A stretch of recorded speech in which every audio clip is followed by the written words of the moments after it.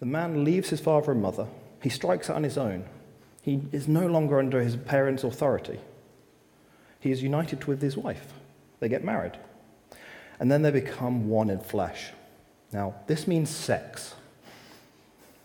So, this is right at the very start of the Bible. So now let's have a look at somewhere in the New Testament. So could we have 1 Corinthians 6, 12 to 20 on the screen. I have the right to do anything, you say, but not everything is beneficial. I have the right to do anything, but I will not be mastered by anything. You say, food for the stomach and the stomach for food, and God will destroy them both. The body, however, is not meant for sexual immorality, but for the Lord, and the Lord for the body. By his power, God raised the Lord from the dead, and he will raise us also. Do you not know that your bodies are members of Christ himself? Shall I then take the members of Christ and unite them with a prostitute? Never. Do you not know that he who unites himself with a prostitute is one with her in body? For it is said, the two will become one flesh. But whoever is united with the Lord is one with him in spirit. Flee from sexual immorality. All of the sins a person commits are outside the body, but whoever sins sexually sins against their own body.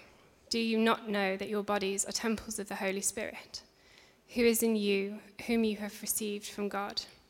You are not your own. You were bought at a price. Therefore, honor God with your bodies. This passage is talking about how we often think we have the right to do whatever we want. That I can do whatever I want and it won't affect me. But that's just not the case. Our bodies are meant to honor God.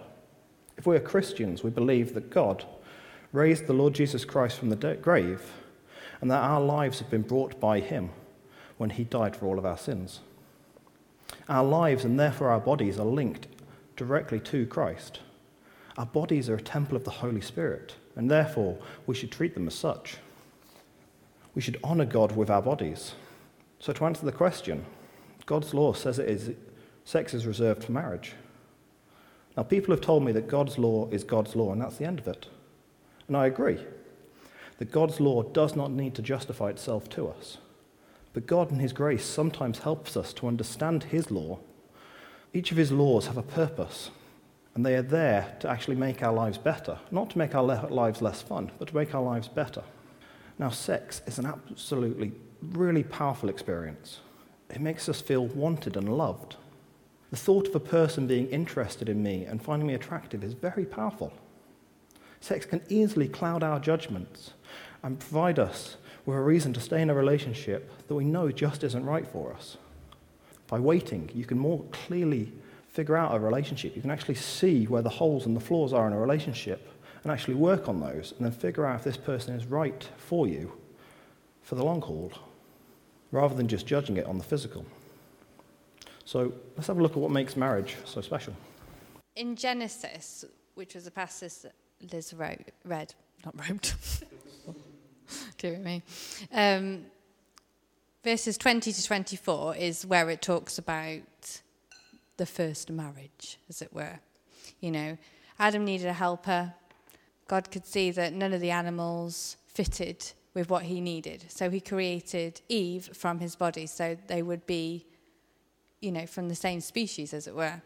And Adam recognized that and said, this is bone from my bone, flesh from my flesh. This is my partner. And then it says that from now on, a man will leave his mother and father and cleave to his wife. There will be a separation from that side of the family to creating a new family. This is God's idea of marriage, the perfect marriage, as it were. A man and woman will come together, united to be as one. You know, they're all, you know, they are to be individual, though, but together, if you know what I mean.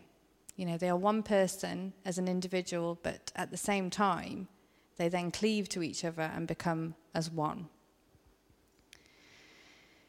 You know, I say to my husband that he is my co-creator, as it were, because we have created a family. We created it by being married. We've had children. We created our memories of our family. We are created by God, and then we create also our families. And that's really exciting that we can become co-creators in that and create from what God has created.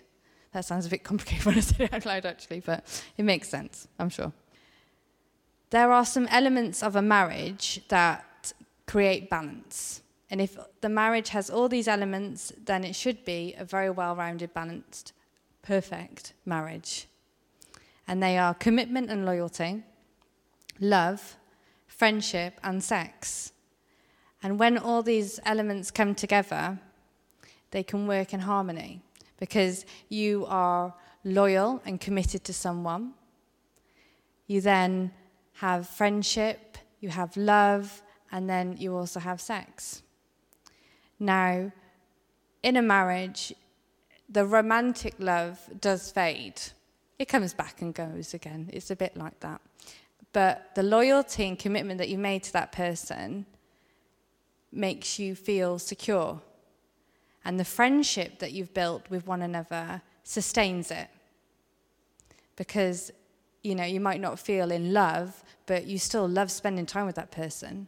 You still want to be with them because they're good fun, that you enjoy their company, you like to do things together. And then also, that's when sex comes in, because sex is such an important part of marriage. It brings excitement, it brings a bit of play, and it's, and it also a lot of pleasure, and it's what kind of keeps that kind of romance alive, and it's funny because, me and my husband have been married for nearly 8 years, and we've got 3 children. Sex is quite hard to come by, if I'm honest, without someone knocking on the door or, they've woken up. But it is important because you can just feel like you're on a rota that just keeps going round and round and round. Get up, feed the children, go to work, come home, feed the children, go to bed, And it's that kind of part that you can play and be experimental with. And it's fun, it's exciting, and it's what God intended. And it's also there to protect us. Sex is there to protect us because it says in 1 Corinthians 7, verses 4-5, it says, for this wife does not have authority and control over her own body, but the husband. Likewise, also the husband does not have authority and control over his body, but the wife. Do not refuse and deprive each other, except perhaps by mutual consent for a time, so that you may devote yourselves unhindered to prayer. But afterwards, resume marital relations, i.e. sex, lest Satan tempt you through your lack of restraint of sexual desire. You see, we have sex with our partner, our husband, our wife, so that we don't want to have sex with other people, basically.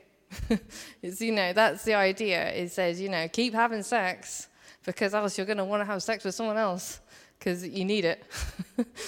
And, and that's but what is important, as John said, is that God makes it clear that this is supposed to be within marriage because it keeps us safe and secure. It's our best friend, our co-creator that we're having sex with. It's not just somebody off the street, or it's not somebody that you kind of well. This is quite an intimate thing, and it can get quite, as John said, it can get complicated and you can get hurt quite quickly. So, this next scripture is taken from Ephesians, and quite frankly, it has been used quite a lot out of context. So, Ephesians 5:21-28, please. Submit to one another out of reverence for Christ. Wives, submit yourselves to your own husband, as you do to the Lord. For the husband is the head of the wife, as Christ is the head of the church, his body, of which he is the Saviour. Now, as the church submits to Christ, so also wives should submit to their husbands in everything. Husbands, love your wives just as Christ loved the church and gave himself up for her, to make her holy, cleansing her by the washing with water through the word, and to present her to himself as a radiant church, without stain or wrinkle or any other blemish, but holy and blameless. In the same way, husbands ought to love their wives as their own bodies. He who loves his wife loves himself. Lucy, you keep the first bit on the screen for me. Now, this is a very interesting passage. It's split into two halves, as we can all see. Notice the first half is speaking directly to women, and the second half is speaking directly to men. The first half does not read, "Men, make sure your wife obeys you." And the second half does not read, "Wives, ensure that your husband will die for you." These are two distinct sentences and are exclusive for each sex. So Sarah is going to have a talk about the first bit, and then I shall lead off on the second. Yeah, submit to your wives, submit to your husbands. It's a difficult one, this, as the idea of submitting to someone, especially a woman to a man in this social climate, could be seen as derogatory. But it doesn't mean submit as in mindlessly follow everything that he says, and he says everything and you say nothing and just do what he says. And it does not mean that. As women, we like to boss people around. We have this tendency to desire control. We do. I know I do. I'm a bit of a control freak. We like to boss boys around. You can see it in little girls, don't do that.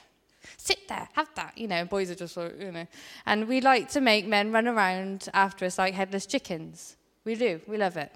It's nice. We think it makes us feel secure. But actually, in matter of fact, it's the curse that we have inherited from the fall as women. We desire to control over man. That is it. The drive to control man is our curse that we have to bear. And it can be harmful to us as well as to men. It's very harmful to men as well. And so we have to submit. By submitting to our husbands, we are saying, we trust you. We are expecting you to be our strong man, our provider, our supporter. And that does not mean that we are weak. If anything, it takes a lot of self-control. It means that we are kind of submitting that part of ourselves, saying, this is our offering to you. And men need to feel that. Men need to feel that their woman believes in them and submits to them in that way. And if we don't submit, then it doesn't give a man a chance to stand up and be a man. If we control them like children and do everything that they are, everything that they need, we do it all the time, just sit there, we do it. It's not giving him a chance to stand up and be a man.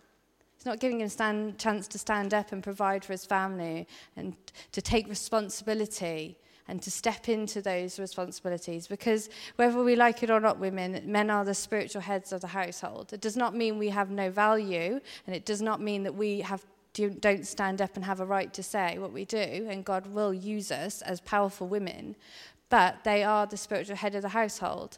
And if we don't give them space to stand up and be that, we are going to end up with a weak husband, and that is not a nice position to be in. To have a weak husband and you have to stand up and do everything and pull the weight, you will soon feel insecure and vulnerable because it's not the way it's designed to be. I see it in, I've seen it in the past, weak men following strong women, and they're never satisfied, these women. They always feel disappointed with their husbands and always feel a bit of grudge, like, why doesn't he just think for himself? Why doesn't he just do it? And it's like, well, you're taking over everything, and he's not sure what to do. He wants to make you happy, but you are always taking control of everything and not giving him the chance to stand up and be a man. And I submit to my husband in lots of ways. One of the biggest ways I try, because it is hard, we're women, we like to moan and bitch. And so I try really hard not to bitch about my husband's people and say just positive, uplifting things about him. I want him to have a good reputation. I want my husband to have a really strong reputation where people go, wow, that's Sarah's husband, because that's what reflects on me. And also, he likes to fix stuff. So I let him. I could easily fix it myself. I have a background in forestry, so I can use chainsaws and stuff. I could easily put a picture on the wall, but I don't, because it makes him feel good, and I want him to feel good, and it makes him feel strong and like he's providing, and he's taking on his responsibilities and his role as the dad, as the husband in the household. And I let that. I mean, quite often he asks me to help him, and that's fine, but that's a partnership. But submission is okay because my husband loves me with the sacrificial love. His first thought is my family provided for? Is my wife happy? That's his biggest thing that he always drives for, and it shows with the way he treats the children and everything. If the children speak badly to me, he does not like it. He steps in. Don't speak to your mother like that. You respect your mother. He is there for me. He goes around with this saying, happy wife, happy life. John. I'm not sure if I should take it personally. You're pointing at me when you said, terrible husband. Wow. Have you been talking to my wife? Maybe. I'll keep out of that. Probably a good idea. Yeah. So, men, we are called by God to love our wives as Christ loves the church. Christ gave up everything for the church. He endured pain, humiliation, and even death. This is what we are called to do. Our first priorities should always be our wives. All our decisions should take into consideration our wives. You always see it, and it's mocked in the media about, oh, he's so whipped, he's got to go check with his wife before he's allowed to come down the road and go to the pub. It's like, no, I don't care about going out with my mates. I want to make sure my wife has had a good day, that she's happy and content and doesn't need me to do anything. And if she is, and I don't feel like having a night in, then I'll go out. And that's not weakness, that's serving my wife. Yeah, it's respect. So, we should always be there to support our wives, to comfort them, to try and make their lives easier in every way. So, I've had a bad day, and I just want to go home, grab a pint, and sit and watch the game on TV. Tough. Absolutely tough. We are called to put aside our own feelings and to support our wives. This is not easy. This is not something I claim to do well, but it's what we are called by God to do. This is what makes a marriage so special. It is a partnership between a man and a woman coming together, both willing to sacrifice their own desires, putting aside what they want, to feel like, put aside their own feelings and their own desires for what is best for their partner. It doesn't work if I'm constantly sacrificing everything I want to do for Dawn. That doesn't work, because I just get trodden all over. And likewise, if Dawn's constantly sacrificing everything to support me, that doesn't work. It talks in the Bible about being equally yoked. You should both be absolutely committed to giving up what you want to do for the benefit of your partner. And when you're both in that situation, it works, because you're just pulling together in the same direction. This is not simple, this is not easy, but it's what we're called to do. So, Joe, what 3 things do I need to make a fire? Fuel, Yep. heat, and oxygen. Yeah. Fuel, oxygen, and heat. This is referred to as a fire triangle. Everybody familiar with this? Probably not. If you take away any one aspect of that, the fire goes out. If I remove the oxygen, the fire suffocates. If I remove the fuel, there's nothing left to burn, and the fire goes out. And if I take away the heat by cooling the area with water, the fire goes out. In the same way, there are 3 main parts to a successful marriage. Friendship. My wife, Dawn, is my best friend. Now, I know this sounds incredibly soppy and cliche, but it's true. I am not a particularly, what's the word I'm looking for? Introvert, extrovert, extroverted person. I really don't like people very much, sorry. But the only exception to that is my wife. When I've had a really bad day and I don't want to see anybody, she is the exception. She's the first person I want to see in the morning and the last person I want to see at night. Second, we have commitment. I am fully committed to my wife. I want what is best for her. I'm always happy to sacrifice my comfort to ensure that she is happy and safe. I've made a decision to join my life with hers, and I am certain of the fact that I always want to be with her in my life. Desire. This is a third aspect for marriage. I really should have probably put it on the screen as well, but just go with me. So, my wife is who I fantasize about. The person I can't stop myself from longing for. The person my whole body cries out to touch. These three elements are what make a marriage so special. Without the friendship, our relationship would just be two people committed to having sex with each other, and it would soon become unhealthy and break down. Without commitment, there would be no loyalty to stay with each other, and we would soon drift apart. But without desire for each other, it would not be long until we looked elsewhere for somebody else to be intimate with. Earlier, Sarah outlined God's ideal perfect marriage and what it looks like. The media tells us that sex within marriage is boring, that the only good sex is to be found when a relationship is young, that it's soon forgotten about, and that's a lie.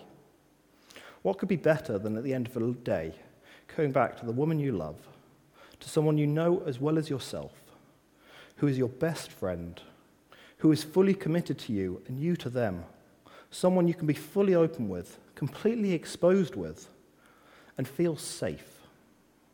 Safe to express yourself completely. Now, sex in this situation is what God had planned for us. And sex outside of this situation is just a pale imitation of what it should be. Now I've got the difficult one. Sex outside of marriage. The temptations. Now, I can talk on this because I've done this a lot. Hence why I ended up getting pregnant when I was 19. The biggest question that we face as young Christians, and I'm saying young and including myself and such, because I'm at the front and I have a microphone. It's all right, I still think of myself as young. Yeah, I still think I'm 21. Yep, same. And the question is, how far can we go before it's sex? You know, where's the boundary? Can we push it? Is it oral sex? Is it fondling? Hands up the top, hands down the pants? What is it? That's what we always ask as young Christians. How far can we go? What's technically sex? And that gets you into trouble in lots of ways. And I want to challenge us on that. What's the motivation? Is it how far can we go? Or is it how holy can I be? You know, that's the question, isn't it? You know, are we there to push boundaries as far as we can so that we can be like everybody else? Or are we trying to have a relationship with God? Because God sees through it whatever. Whatever. Even if your mum and dad don't know and your friends don't know, God knows. And that's the hard truth of it, really. And, you know, it's a difficult one, isn't it? Because it can end up being a bit like a game. You know, I want to be a Christian, but I don't want to put much effort in. I don't want to make the difficult decisions because that's really hard. I want to just be able to kind of do what I want a bit, but I still love Jesus, but I want to kind of do what I want, but I still love Jesus, but I kind of want to do what I want, but I still love Jesus. That is the kind of the game that we can play. And it's difficult because it is difficult. And we will have to make a choice. And we will be different. That's the end of it. Everybody around us is having sex willy-nilly. and it's our freedom and our right and our choice, but it's not really a freedom and a right and a choice. It's a bit of a con. You remember everybody you've slept with for the rest of your life, even if you're with the person that you're married to and you don't want to think about it, it just pops in. And that's it for life, unfortunately. I mean, I'm not saying it's just a bit of a warning, I think, in that sense. But following Jesus is not about following the rules. It's about the relationship. You know, do you want to have a relationship with God? And if so, we have to be as holy as we can. And if we're in a relationship and we want to keep ourselves holy, then we need to protect ourselves. And that includes talking to the person that you want to have a relationship with, or in a relationship, and saying, you know, where do you think this is going? You know, are you looking to follow God, or are they a Christian or not, or what? Because you need to get a basis. What's going on here? Because if you just go along with it and not discuss it, then you're going to end up maybe somewhere where you don't want to go. You think, you know, that's the thing you've got to check. And if you're both trying to have a relationship with God, then you need to make sure that the relationship doesn't get in the way of that you try and keep it holy. And the best way to do that, if that was what you wanted, then it's to be accountable to somebody. You need to be accountable to somebody who you trust, who has been through life, who knows these challenges, so that they can help you prevent taking it too far. And also the trust bit comes in, because sometimes you do go too far and you still need someone you can go to and say, went a bit too far, feeling a bit crap about it. And they go, okay, well, let's talk about it. Where did it go wrong? Let's have a pray about it. Let's wipe the slate clean. So the topic that people voted for last week had 3 sections: sex, marriage, and is it too late? Now, I went and actually asked Lucy what was the original question for this one, because it was a bit oddly worded. And it was actually what she had written, because it was one of the topics that had been brought up in our planning session, talking about sex. And the too late was referring to people who have had sex already and are not married. Is it too late? I've had it once. Shall I just carry on then? I've already broken that rule. I might as well carry on. No. Sorry, no. Jesus is very clear. Whenever he encounters sin of any type at all, he tells the person to stop and sin no more. In fact, is that not exactly what he told the woman who was caught in adultery, that was brought to him by the Pharisees? He tells her to stop and go and sin no more. Your sins are forgiven, sin no more. But what I find really interesting is Jesus' attitude to those that have sinned. He was happy to be seen eating and drinking with tax collectors and prostitutes, people that were completely and utterly social outcasts and pariahs. Nobody wanted to be seen with a prostitute. Nobody wanted to be seen with a tax collector. They were just completely shunned. But when questioned by the Pharisees why he was eating and drinking with these people, what was his response? He said that it is the sick that know they need the doctor, not the healthy. This is a lesson I think we as the church need to do better in. And it really heartens me to see the topic that you guys were looking at so much out in the foyer earlier. We need to get better at genuinely welcoming back people that have sinned and have repented to God, treating them with love and compassion. Currently, a lot of our own sins are not public, but the day will come when everything will be made known. So just because somebody's sin's public now, your sins are going to be known soon. Treat them as you would want people to treat you when your sin is known. In fact, better than that, let us treat people who have repented of their sins in the same way that Jesus treats us, with genuine love and compassion. Okay, so this is an excerpt from the book Mere Christianity by C.S. Lewis.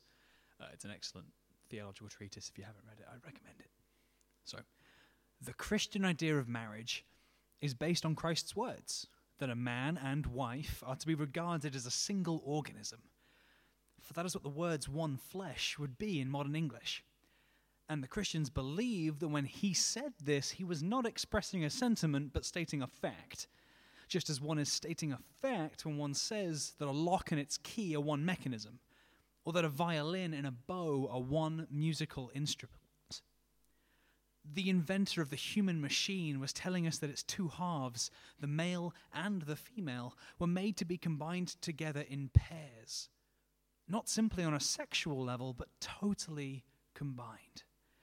The monstrosity of sexual intercourse outside of marriage is that those who indulge in it are trying to isolate one kind of union, the sexual, from all the other kinds of union which was intended to go along with it and make up the total union. The Christian attitude does not mean that there is anything wrong about sexual pleasure, any more than about the pleasure of eating. It means that you must not isolate that pleasure and try to get it by itself, any more than you ought to try to get the pleasures of taste without swallowing and digesting, by chewing things and spitting them out again.